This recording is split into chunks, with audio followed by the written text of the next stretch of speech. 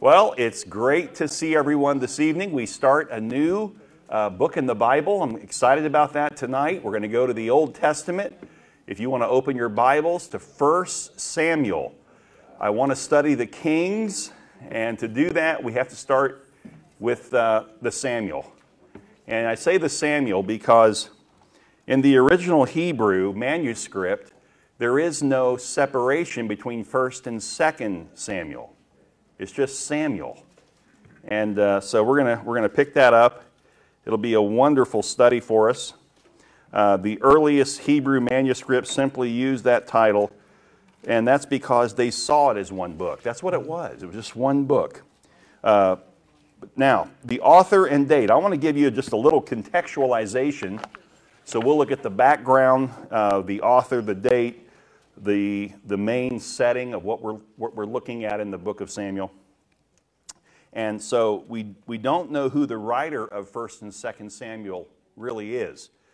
Some attribute authorship to Samuel himself, or to Samuel, to also Nathan, and also to Gad. And the reason they contribute to all those men is because of first, write this down if you want.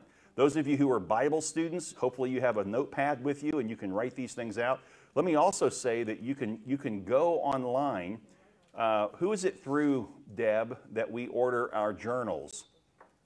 ChristianBook.com? Okay. If you go to, I think it's Christian Book or ChristianBooks.com. Okay, great. Deb will put that out for us so we know. But you can pick up a journal on 1 Samuel and then 2 Samuel. That gives you something to write in if you choose to do that. But the reason they say that possibly all three are part of the writing team of this book is because of 1 Chronicles 29:29. But we know that Samuel cannot be the writer of this book because his death is recorded in 1 Samuel chapter 25, verse 1, which is before the events associated with David's reign over when that took place. So Samuel didn't even live through what the book covers, what this particular book in the Bible covers. So it couldn't have been him. Now, he could contribute. While he was living, he probably contributed, but he would not be the author. Also, Nathan and Gad were prophets of the Lord during David's lifetime and would not have been alive when the book of Samuel was written. So I don't think we would look to those three, even though there are scholars who would say that possibly those are the guys who wrote it.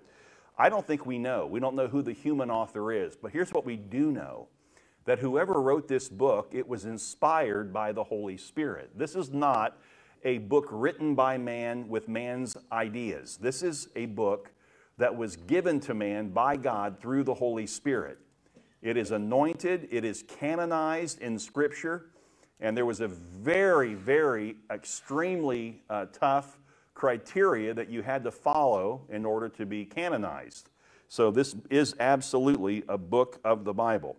The books of Samuel contain no clear indication when it was written. It would have been written after the division of the kingdom between Israel and Judah. And that took place in 931 BC. Remember, there was a divided kingdom? Well, this book would have been written after that. And because of the many references to Israel and Judah as distinct entities, we also have evidence of a post-King Solomon date of the writing. So this, we're not really sure. What we do know is that 1st and 2nd Samuel are included in the former prophets in the Hebrew canon, along with Joshua, Judges, and 1st and 2nd Kings. So that's just something you might want to keep track of. Those of you who like to look at the chronology and understand a little bit more about this particular book of the Bible. Let me give you just a little more info in terms of an introduction. The two books are titled Samuel, not because Samuel wrote all of them, but because they described his great ministry in Israel and the legacy that he left behind.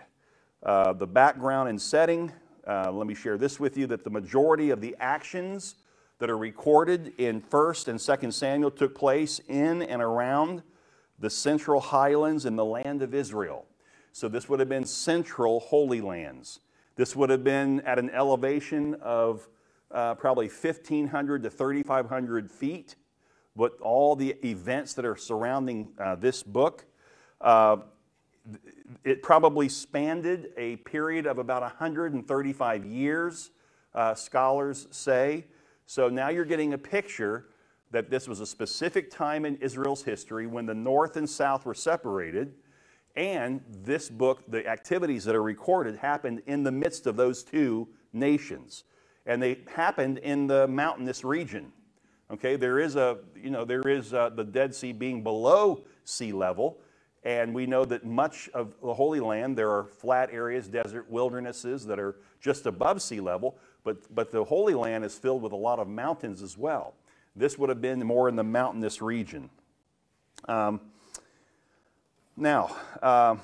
major cities of 1st and 2nd Samuel are to be found in those central highlands. Let me give you the major cities that we'll talk about as we read this book. There's Shiloh. That's where the residence of Eli the priest resided, and that's also where the tabernacle was, and that's also where the Ark of the Covenant was kept, at the tabernacle. So Shiloh, this is prior to Jerusalem, Shiloh would have been the place for the worship of God. This is where God's presence dwelled. It dwelled in the tabernacle, in Shiloh, okay? Then also Ramah, R-A-M-A-H, that's the hometown of Samuel himself. Then there's Gibeah. Gibeah is the headquarters of Saul. Then there's Bethlehem. And Bethlehem was the birthplace of who? David in the Old Testament. David. Interesting. Remember, we're not in the New Testament now, folks. We've gone back to the Old Testament. Okay. And then Hebron, H-E-B-R-O-N, and that's David's capital when he ruled over Judah. But then, of course, there's also reference to Jerusalem, which is ultimately the city of David. Okay? So now you get a little background feel. The events of 1st and 2nd Samuel took place between the years 1105 BC, which is the birth of Samuel, to 971 BC, which recorded the last words of David. And again, that's a span of about 135 years. Now, during those years, Israel was transformed from a loosely knit group of tribes under the judges. Remember, we studied the judges. That's part of the reason why we're in 1st and 2nd Samuel. We've skipped over Ruth, but the reality is the judges. We talked about the judges. That's when Israel was in apostasy. They had drifted away from God. And so this is a continuation. In 1 Samuel, there is still a drift. There is still a waywardness. Even among the leaders, the spiritual leaders of Israel, there was a waywardness. Okay? And then, of course, there's this centralization that takes place under a monarchy. Who was the first king of Israel? Saul, King Saul. We're going to see that in this study. He reigned from 1052 to 1011 BC, and then David was king of the United Monarchy from 1011 to 971 BC. And then there's the divided kingdom, okay? So we got a lot of ground to cover. It's going to be a great study. One of the reasons I chose this study is because there are so many rich principles and truths that so fit today. In fact, even in the first chapter of 1 Samuel, we're going to see how what we saw yesterday and what we've seen in our country for quite some time, we're going to see this same thing happening in that day. Okay, so it's very much a relevant book. It is a practical book with great insight for how we as Christians should live our lives. So let's go ahead and begin with prayer, and then we'll get started in 1 Samuel chapter 1. Father, we have to stop and pray, first and foremost, before we study the Word of God. But we also are burdened and heavy tonight, many of us, because of the conflict in our nation. And as often the case in nations, it's not the people, it's the leaders that are in conflict. And Lord, we suffer the consequence of that. But Lord, we tonight are turning our eyes off of our nation, off of those who are in power, who have authority to rule over us. We are turning our focus to you. And in the New Testament, you said that you are the one who has put people in place of service over us, and that you have in the past used wickedness in order to bring a chastisement, in order to bring a discipline to us. Lord, we don't know what the future holds. I know that there are those who want to conjecture what's going to happen, and they say they know, they think they know. No one knows. Only you, Father, are the one who truly knows the heart of man, and you know what's coming. But what you want from us is our full attention throughout the future. You want us to focus on you and be ready at any opportunity to share the gospel of Jesus Christ. So we start this series out of the Samuel and the Kings because we want to come into agreement. We want to come into alignment. We want to come under your headship as you teach us from the Word of God so that we can be mighty warriors for the Lord, that we can stand when it's not easy to stand, and we can speak when others are silent, and we will see the God of our nation move in our behalf. And that's what we pray for. We believe, Lord, that this nation was founded upon Judeo-Christian principles. We believe not that this nation is in any way, shape, or form under God at this time, the way we're acting. But there are those in the nation who are under the leadership of God, who recognize it, who fear you, and who desire to live for you. So God, for whatever comes, we pray that you would prepare us tonight in this study for the next week, for the next few days. And each week, may you just give us more fuel for the fire to lift up the name of Jesus so that the name of God would be great again in this land. We pray it in Jesus' name. Amen. All right, 1 Samuel 1. Let's set the context coming into chapter 1 for you a little bit further. As the book opens, it's the period of the judges. We're still in the judges. The final two judges, number 13 and 14, would be Eli and Samuel, okay? They're the final two. Now, there is no king in Israel as of yet. It's in a state of turmoil. It's a time of confusion. It's a time when Israel is vulnerable to the Philistines. It's a time when they are debauched morally. They are absolutely away from God, living for their own cause, their own will, living for their own sensuality. They're completely consumed by the five senses and fulfilling the five senses for personal reasons. They have taken their eyes off of God. When the death of Samson took place, the kingdom was divided and leaderless. The Philistines were hanging on the edge. The priesthood was corrupt. Moral scandals were rampant among the family of the priests, the people of God. Those in the Levitical tribe who were supposed to point people to God were the most corrupt. They were leading the people into sin. The nation was weak. The nation was impotent. And worst of all, 1 Samuel 3:1 says, "Now the boy Samuel was ministering to the Lord in the presence of Eli, and the word of the Lord was rare in those days. There was no frequent vision." Now tell me that we're not a nation today that is likened to the nation of Israel in this period of time.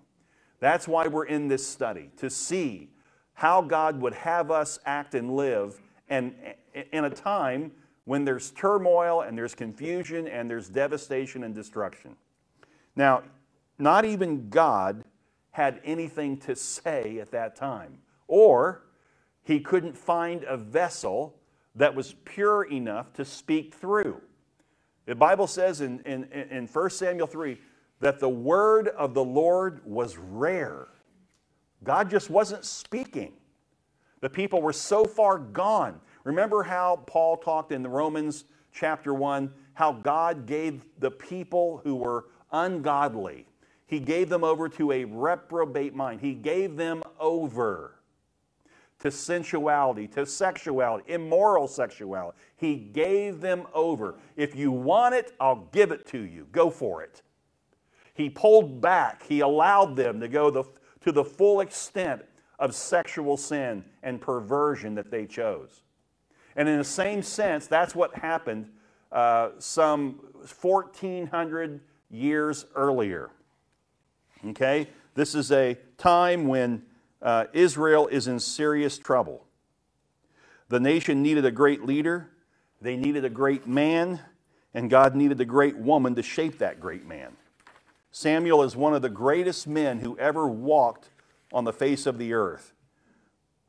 He's not only the product of the work of God, but he is the product of a godly mother. God gave Samuel a godly mother. And she gave to her nation and to the world and to us the greatest legacy a woman can ever give, a godly child. A woman who raised her child in the Lord while she had him, and then she completely surrendered him to the Lord. She gave him as a sacrifice. She gave him to the Lord for the Lord's use. Verse 1, there was a certain man of, I can't even pronounce that, I'm not going to try, of the hill country of Ephraim, whose name was Elkanah. Now I can say that. The son of Jeroham, son of Elihu, son of Tohu, son of Zuph, an Ephrathite. Now, let me just tell you, we're not going to ever put that on anybody who reads Scripture on Sunday morning for us. I would never do that. If you ever are asked to read and that we give you a passage like that, know that we really are bothered by you and we're trying to get even, okay? That's just not fair, is it? It's not right. Okay. At this strategic time and place, God began His plan as He almost always does. How is that? Whenever God wants to institute and carry out a plan, He always does it through a person. You might want to write that down, because that person, for what God wants to do in the next 12 months, might be sitting in your chair. God can do His work by Himself, that's not a question. He can do it by angels, they do it all the time. And He can do it by any number of other means. But His normal method to carry out His will on the earth is to find a certain man and work through him. Elkanah was a descendant of Zuph, and his family line shows that he was a Levite. I know it said above that he came from Ephraim, or that he was in that region, and that's true, but he's not an Ephraimite. He's a Levite. He's of the priestly tribe, the Levitical tribe. And Elkanah had 2 wives, so he was a polygamist. Here God is using this man to push His agenda forward. And believe me when I say Elkanah was a godly man. But God doesn't skip over the ugly stuff. This man was also a polygamist. Understand that polygamy was a fact of life in the ancient world. But I want you to know this too. Even though polygamy was rampant, even throughout the Bible, patriarchs were polygamists. Yet, never once does the Bible put polygamy in a favorable light. Not once. Never. In fact, the opposite is true. Where there's polygamy, even among God's people and God's leaders, it always brought trial and trouble to them. It was never right. It was never right. Strife and conflict always characterized polygamous families in the Bible. Now, already we see a problem that's brewing by the fact that Peninnah had children while Hannah had none. Let's read that if we can. He had 2 wives. The name of this is verse 2, of the one was Hannah, the name of the other Peninnah. And Peninnah had children, but Hannah had no children. Okay? So there existed this intense competitive relationship between the 2 wives of Elkanah. One theologian said, quote, listen, polygamy was always a sin, though in the patriarchs and ancient saints, it was a sin of ignorance. Jesus actually said regarding divorce the same kind of a thing. He said, which also was common, he said, it was not so from the beginning. Divorce was not so from the beginning, but divorce was common in the day that Jesus walked the earth. Polygamy was not there in the beginning, not in that way. But yet it was common in the days of the kings. In Malachi 2:15 it says, did he not make them one with a portion of the Spirit in their union? And what was the one God seeking? What was God seeking? Godly offspring. So guard yourselves in your spirit, and let none of you be faithless to the wife of your youth. Don't be faithless to the wife of your youth. That's at the end of the Old Testament. Now, let's move on. This man, verse 3, used to go up year by year from his city to worship and to sacrifice to the Lord of hosts at Shiloh, where the two sons of Eli, and their names Hophni and Phinehas, were priests of the Lord. So get the picture. Eli is the high priest. His two sons are priests under him. According to the law of Moses, Israelites couldn't worship God through sacrifice at any other time or in any other place than at Shiloh. You only offered sacrifice by the priest where the tabernacle was kept, because that's where the Ark of the Covenant was kept. That's where the presence of God resided. And that's where you would make your sacrifice. No other place. So that meant that all the Jews would leave their home territory and they would take a journey for the great feast, where they would make sacrifice and they would have this wonderful celebration of a fellowship meal. Can you imagine? It'd be like once a year you take a vacation and you travel to the place where God resides with man.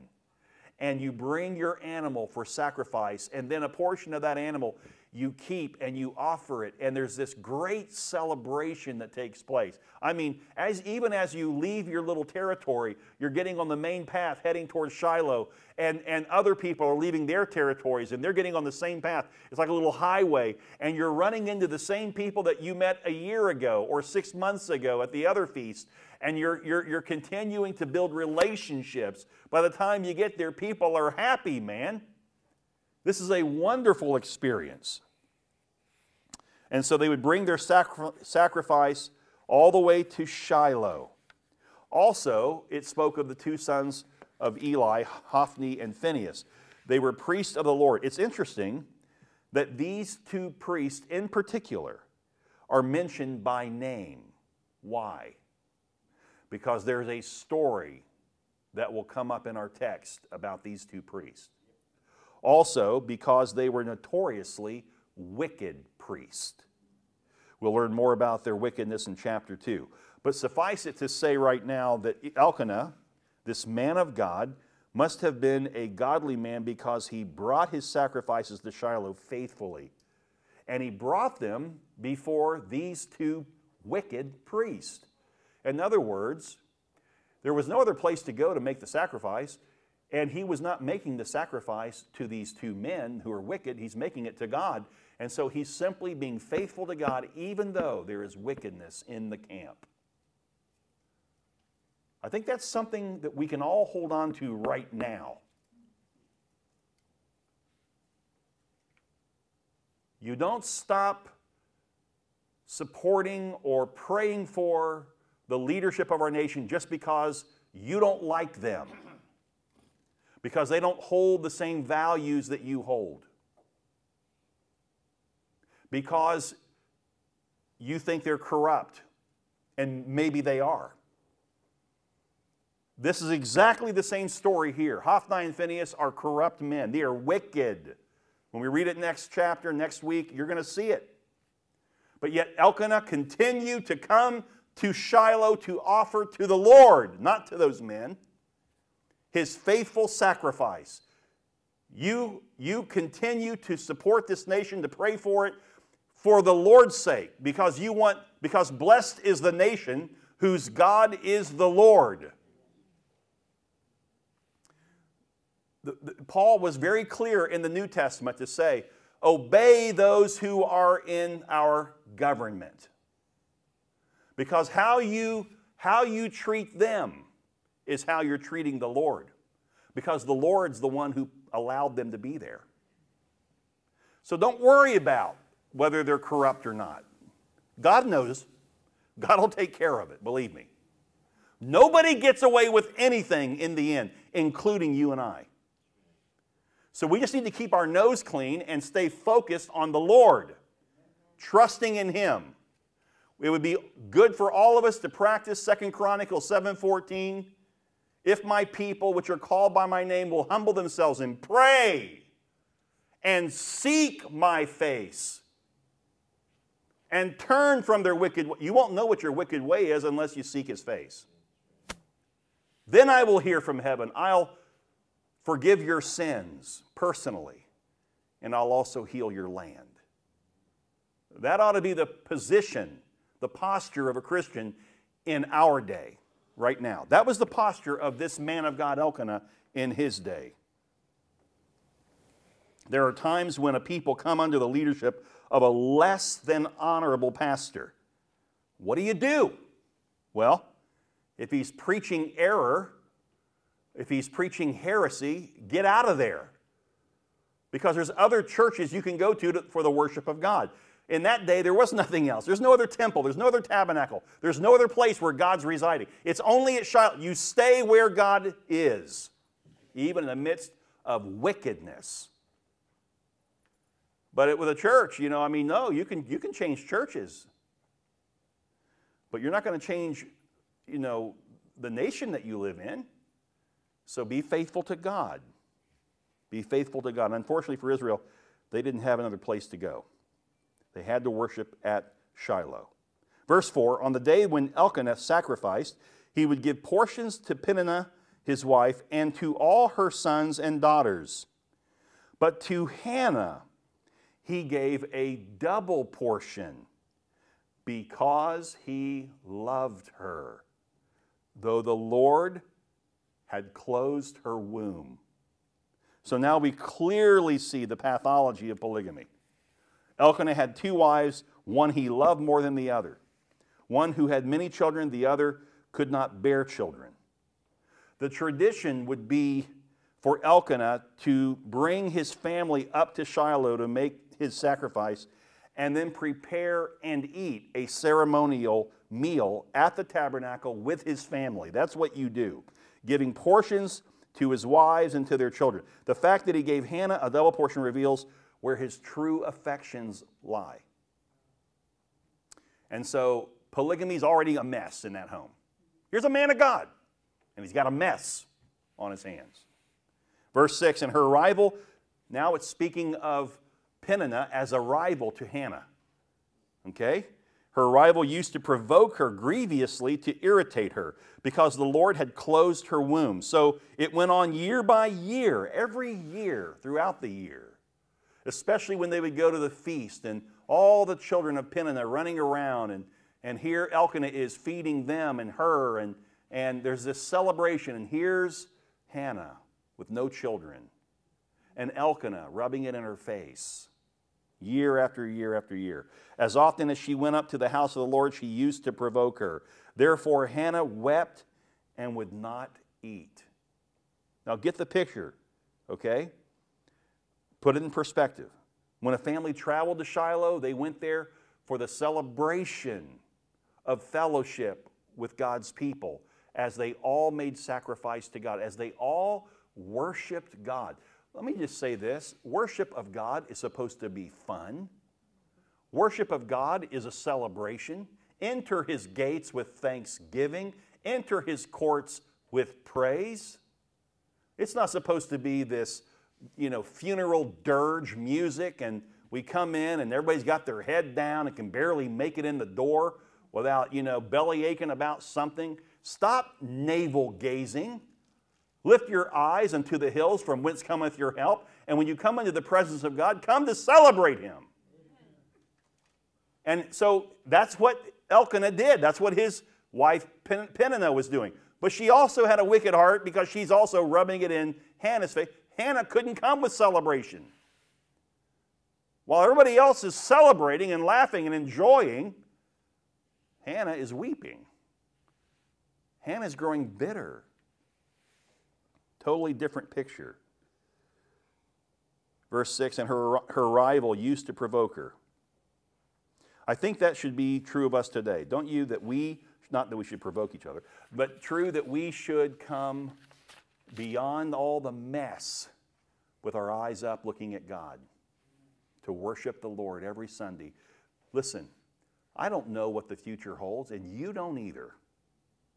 And I don't know what decisions will be made in our White House or in the Capitol, but every day, every time we come before the Lord, we come with joy in our hearts that we have been saved eternally.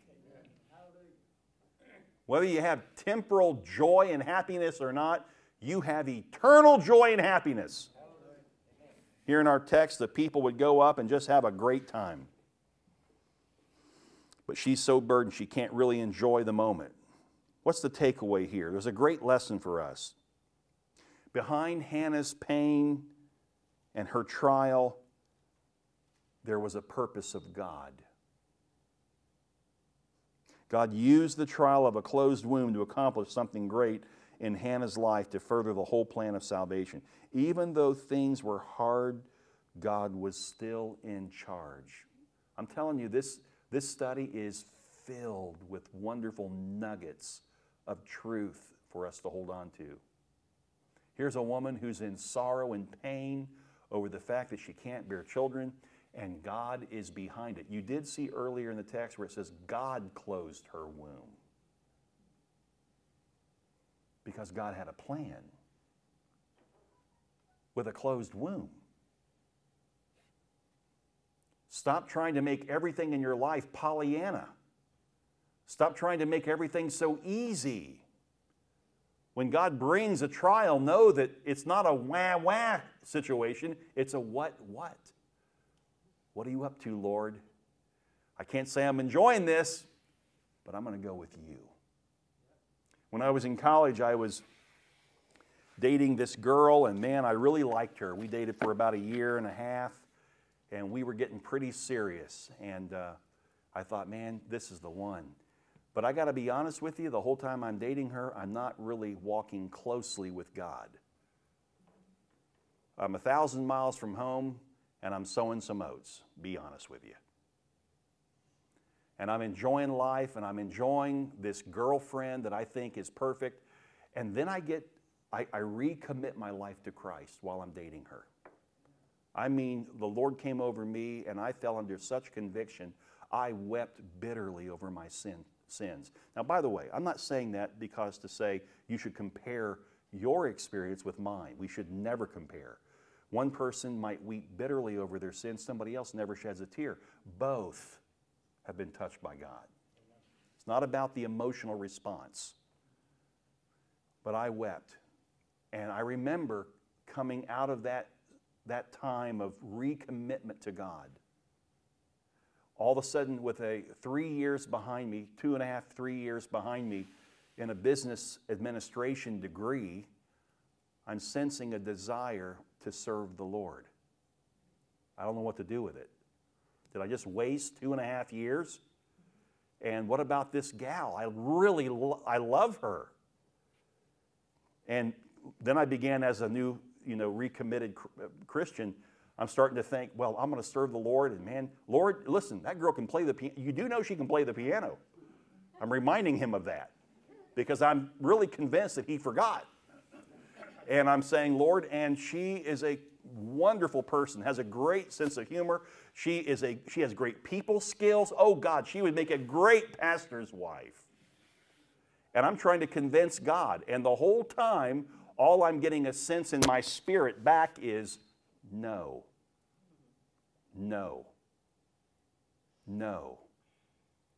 And I was wrestling with the Lord over this matter. I was heavy. And finally, I remember just surrendering to God. And these are the words that came out of my mouth in my prayer life. I said, Lord, I'm going to tell you right now, I am not happy with this. This is not the way I saw things playing out.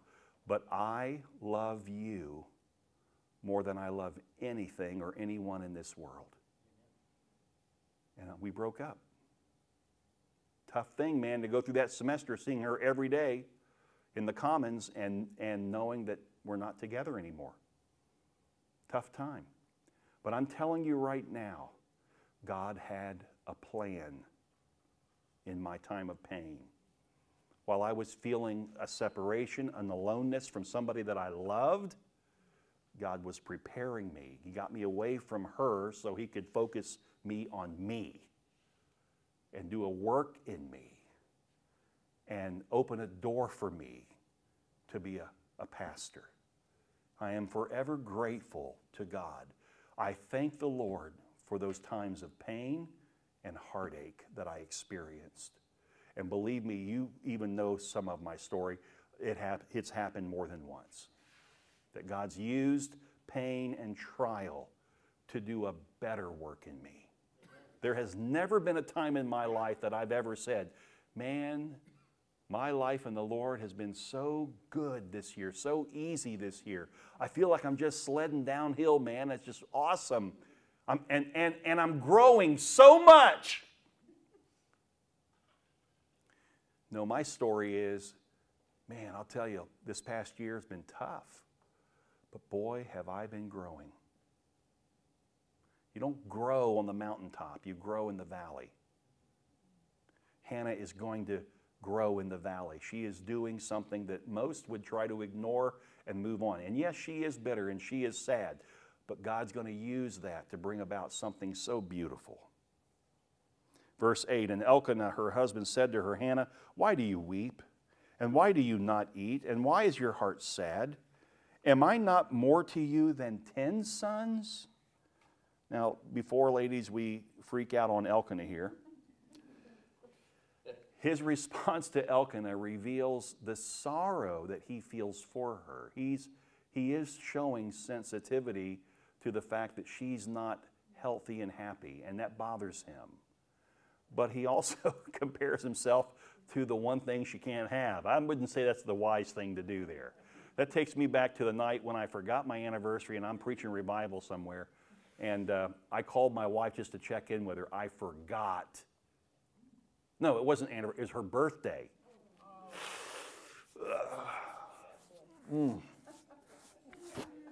And she was just kind of short, a little curt on the phone. And I'm thinking, well, honey, that's not normally the way we communicate with you, especially when I'm away. I mean, and I hung that phone up, and I'm puzzled by it. And then it hit me. I picked that phone up, or back then,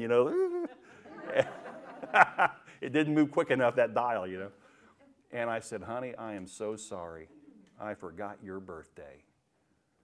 And she was gracious. And then I stuck my foot in my mouth. When I get home, honey, I'm going to take you out and buy you a big dress. Her response, a big dress? Yee. It's just something we men do, okay? It comes natural. Ladies, don't think your guy is the only one that does it. We all do it, okay? We're not wired like you ladies. We can't see through things, and we only see one thing at a time. We can't figure it all out, okay? That's why God gave us you. All right.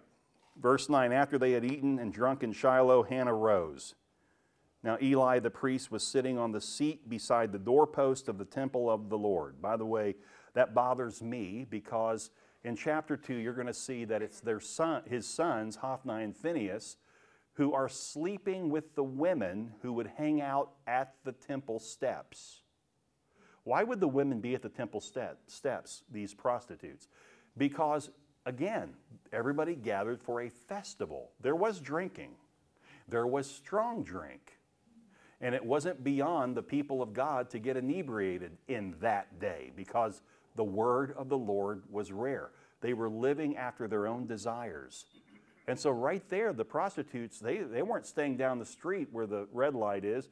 They're right out in front of the temple waiting for the guys to come out so they can have them.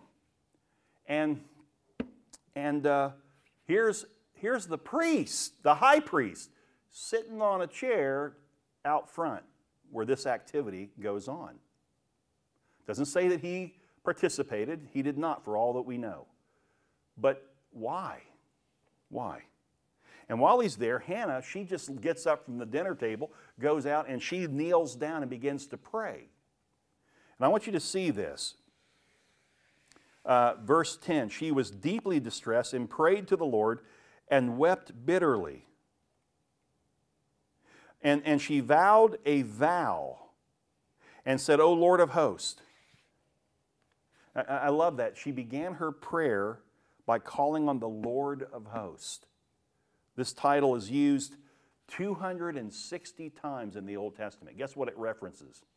It actually speaks of the Lord of the mighty armies.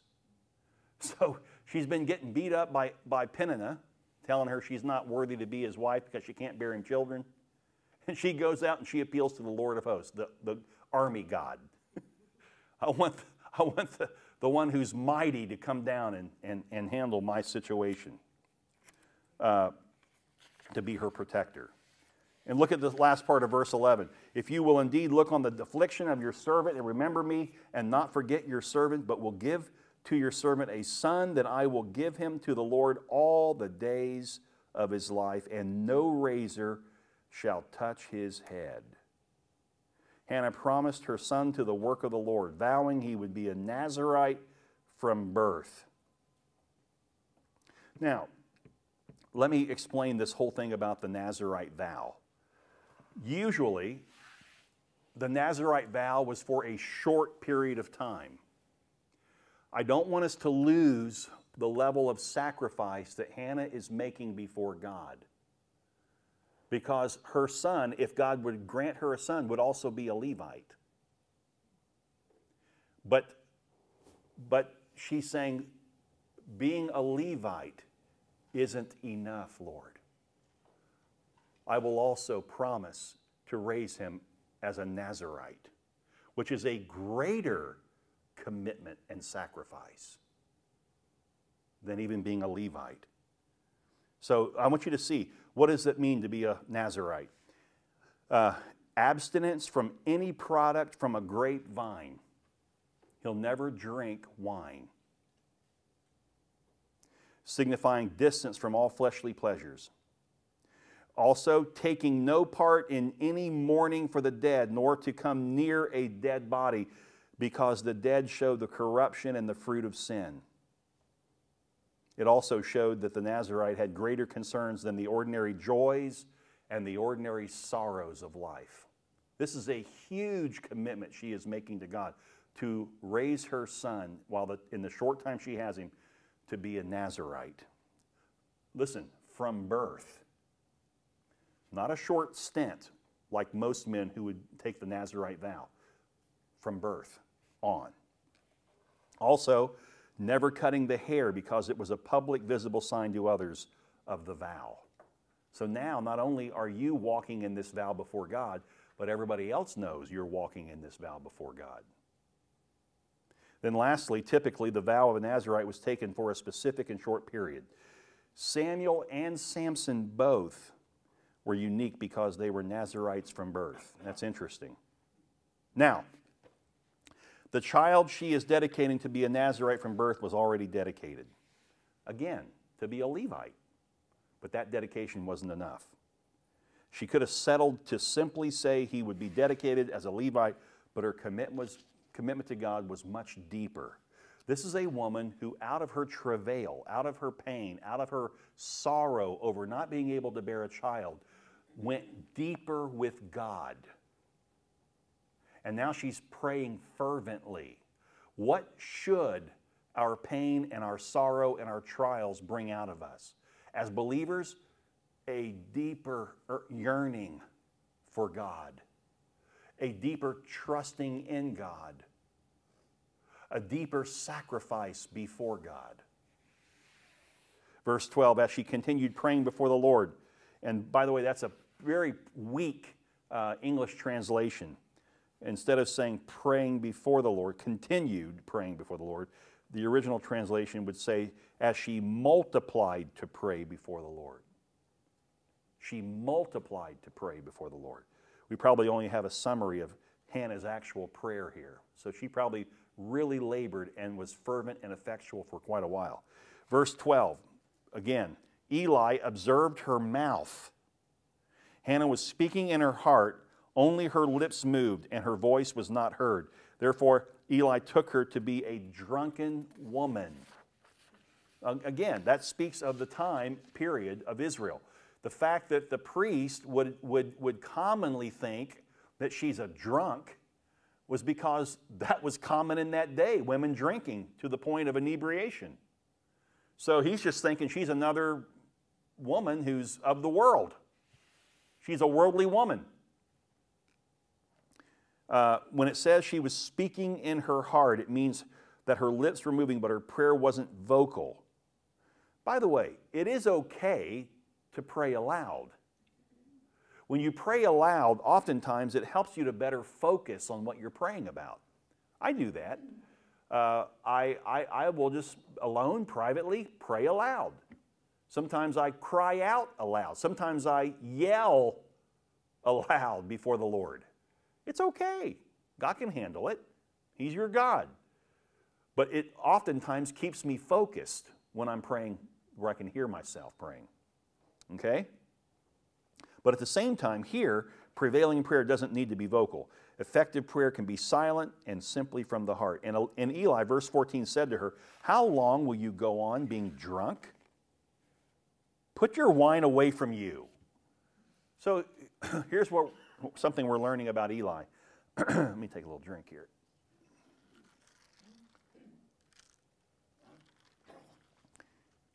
What we're learning about Eli is that he's not really discerning of things that a priest should discern. He does not have a strong sense of spiritual discernment. He's simply categorizing her to fit the other women who would come for celebration and end up drunk. He's throwing her into a category. Okay? The fact that he suspected Hannah was drunk doesn't speak well for what went on around the tabernacle or of his leadership, allowing it to go on.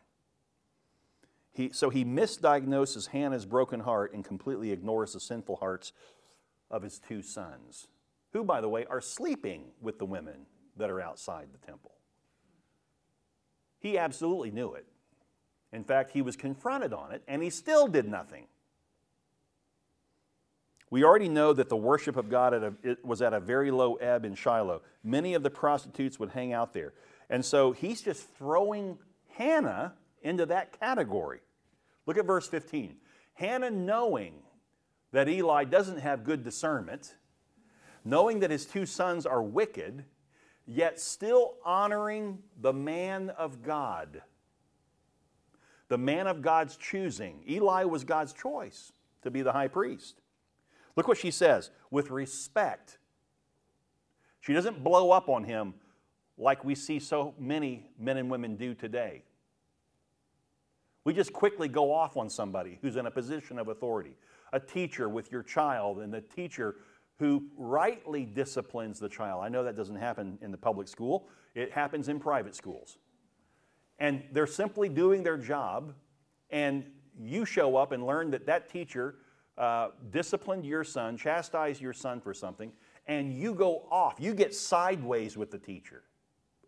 You show no respect to those who are in authority. Plus, you're teaching your son not to show respect for those in authority. That happens a lot in our world today. That is not how Hannah handles this matter. And Hannah answered, verse 15, "No, my lord, I am a woman troubled in spirit. I have drunk neither wine nor strong drink, but I have been pouring out my soul before the Lord. Do not regard your servant as a worthless woman." That's how we know he categorized her as worldly. She even says, "Please don't categorize me as a worthless woman, for all along I have been speaking out of my great anxiety and vexation." So that worthless woman, write that down or circle it in your Bible. Let me give you a little more information about that. It's a common term in the Old Testament, that word worthless woman. It's associated with idolatry in Deuteronomy chapter 13. It's associated with rebellion in 1st and 2nd Samuel. It's associated with lewd, sensuous acts in Judges 19 and 20. And in 1 Samuel chapter 25, it's a term used to speak of arrogance and stupidity. And in 1 Kings 21, it even speaks of murder. He has categorized this woman in that arena. And her response, which you would think she'd lose it on him, she's a woman of God. She respects the man of God, even though the man of God is woefully wrong in his estimation of her. And she simply states the truth. And she asks him, please don't categorize me like that as a worthless woman, for all along I have been speaking out of my great anxiety and vexation. So she simply defended her honor. Don't think that I'm in that group of people. I'm not that kind of a person. Why? Because she's a woman of virtue. She's a godly woman, a pure woman. So verse 17, then Eli answered, go in peace, and the God of Israel grant your petition that you have made to him. I guess that's his apology. It's pretty weak. What he should have done was say, I am so sorry. I overstepped and I overspoke, and I was wrong in my estimation of you. But instead, he just sends her on her way and says, may God grant you what you've asked of him. I love the fact that Hannah didn't accept Eli's accusation, but she also didn't respond in a haughty or arrogant way. There's something in that for us. Wouldn't you agree? Amen? Verse 18, and she said, let your servant find favor in your eyes. Wow, she's appealing to a guy who's not even, he doesn't have much discernment. He's the priest in the day when God's not even hardly ever speaking. But she knows that he's God's man. And so she's going to him as if he's God. She's going to treat him the way she would treat God. Let your servant find favor in your eyes. Then the woman went her way and ate, and her face was no longer sad. Wow. Wait a second. Did you read somewhere in verse 18 that she got pregnant? That God honored her prayer? No, not yet. She just prayed and made a vow to God. And the priest said, may God grant you what you've requested of him. She walks away with nothing more than a promise. She walks by faith. She walks away, and now she's ready to eat some food. Now she's no longer sad. Now she can rejoice and enjoy the fellowship of the family at the feast. The change in Hannah's countenance shows that she received the promise by faith, which is necessary if you and I ever want to receive the promises of God. Listen, write this down, Hebrews chapter 6, verse 12. It says, so that you may not be sluggish, but imitators of those who through faith and patience inherit the promises. You got to walk by faith if you want to experience the promise. Walk by faith. Walking by faith means that you conceive something to be happening even though you can't see it. So you got a joy as if it's already happened even though it hadn't happened. You walk by faith. I was texting with somebody today, and they were down in the dumps. Oh, there's no future for America. We're in trouble. I said, whoa, did God fall off the throne? Because he is, all is well. Walk like it, talk like it, live like it. Oh my goodness. Verse 19, then they rose early in the morning and worshiped before the Lord, and then they went back to their house at Ramah. So she was genuinely worshiping the Lord in faith before the promise was fulfilled. What a great picture of a Christian who has made the Lord their trust. That's what we ought to look like, folks. Verse 19, and Elkanah knew Hannah his wife, and the Lord remembered her. And in due time Hannah conceived and bore a son, and she called his name Samuel, for she said, I have asked for the Lord, or asked for him from the Lord. Now, let's go back for a second, because some of you might be hanging up a little bit, and maybe you should hang up when you see, and the Lord remembered her, as if the Lord can forget her or forget the promise. What that is an anthropomorphism. What I mean is, that's a way of explaining God's actions in human terms, even though it doesn't clearly show us the character of God. Let me give you another one. In Joshua 10, 12 through 13, write that down. Joshua 10, verses 12 through 13. Here's what it is. I'm going to read it for you. At that time Joshua spoke to the Lord in the day when the Lord gave the Amorites over to the sons of Israel. And he said in the sight of Israel, Sun, stand still at Gibeon, and moon in the valley of Ajalon. And the sun stood still, and the moon stopped until the nation took vengeance on their enemies. It's in the Bible that the sun stood still and the moon stopped. And if you know anything about science, you know that the sun always stands still. It's the earth that's in orbit around the sun, right? So why would the Bible tell us a lie? It's not a lie. It's God who is giving something to us that fits our vernacular, not His. You don't get up and say, what a beautiful earthrise. It's a sunrise. You know the sun's not moving, but you say sunrise. You say moonrise, right? So that's all that is. Don't think for a second that somehow God is capable of forgetting the promise that He gave to Hannah. He did not forget. He can't forget. Within Him there's no shadow of turning, no variance. He is immutable. His word is immutable. It never changes. It's always in play. And this is the situation there. Verse 21, the man Elkanah and all his house went up to offer to the Lord the yearly sacrifice and to pay his vow. But Hannah did not go up, for she said to her husband, as soon as the child is weaned, I will bring him, so that he may appear in the presence of the Lord and dwell there forever. So the next year, Elkanah wants to take his family up to make sacrifice. She's like, I'm not going to go this year because the boy isn't weaned yet. I want to wait until he's weaned before I take him and hand him over to the Lord. Okay, so now understand, in that culture, a child was usually not weaned until 2 years of age, sometimes 3, before a child was weaned. Okay, so it's reasonable to assume that Hannah was in no hurry to wean Samuel. Verse 23, Elkanah, her husband, said to her, do what seems best to you. Wait until you have weaned him only. May the Lord establish His word. That's very interesting.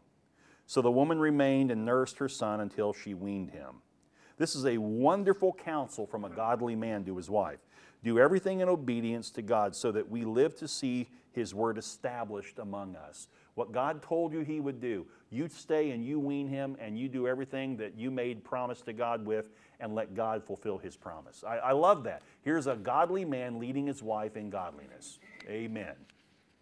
That child is going to grow up and be a godly man. Now, wouldn't it be something if all of us who raise our children in the Lord saw our children in the Lord? It doesn't always work, does it? But what you can be sure of is they'll never forget what you put on them, because the Holy Spirit, the hound of heaven, is going to work them over. When you raise your child to know better, and that child goes off on his own and sows his oats and does his own thing, and I understand that because I did it myself, I'm telling you, it's like saying sick 'em to a dog when the Holy Spirit comes after that child. Just know that. Rest in that. Rest in that. Wouldn't it be something if all of our kids turned out the same in the Lord, where they love the Lord deeply? Wouldn't that be wonderful? But you know what? You didn't turn to the Lord from day one, and neither will your child. Some children will turn quicker and easier, and others will not.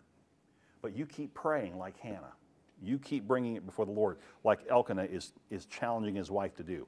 And when she had weaned him, she took him up with her, along with a 3-year-old bull. Now, in some of your Bibles, it actually says 3 bulls. That is an incorrect translation. It is actually 1 bull, but it's 3 years old. An ephah of flour and a skin of wine. And she brought him to the house of the Lord at Shiloh. And the child was young. This had to be extremely hard for Hannah, if you think about it, and for Elkanah. But again, their godliness shines through. They were willing to fulfill the vow even at a great personal cost. What was the cost of fulfilling the vow? Handing over their son to the priest at the temple or at the tabernacle. That's their way of giving their son to the Lord for His use, for His purposes. Verse 25, then they slaughtered the bull, and they brought the child to Eli. And she said, "O my Lord, as you live, my Lord, I am the woman who was standing here in your presence praying to the Lord. For this child I prayed, and the Lord has granted me my petition that I made to Him." Now, I'm going to tell you something. I can't think of a closer situation on this side of glory for the Lord saying, "Well done, thou good and faithful servant." I mean, this is a woman who did exactly what she promised before the Lord. Verse 28, therefore I have lent him to the Lord. As long as he lives, he is lent to the Lord. Now, let's just understand the word lent here. It doesn't mean what you and I think in our day. It doesn't mean he's my son that I'm loaning to you. I own him, but I'm going to let you borrow my son, okay? It's quite the opposite. The original language speaks of a reciprocal gift. You, Father, gave me a gift of a son, and I now am going to return that gift to you. That was my promise. That if you gift me a son, I will gift him back to you. Isn't that beautiful? It's interesting. My parents aren't here tonight, but I never knew when I was a boy. I never entered my mind to be a pastor. That didn't. You know, I was the guy sitting on the back pew chair with Brian Hogan and Gary Garman, and Pastor Berquist up there preaching away, and all of a sudden he'd stop his sermon. There's silence, and when there's silence, you pay attention. You hear. You know, you can.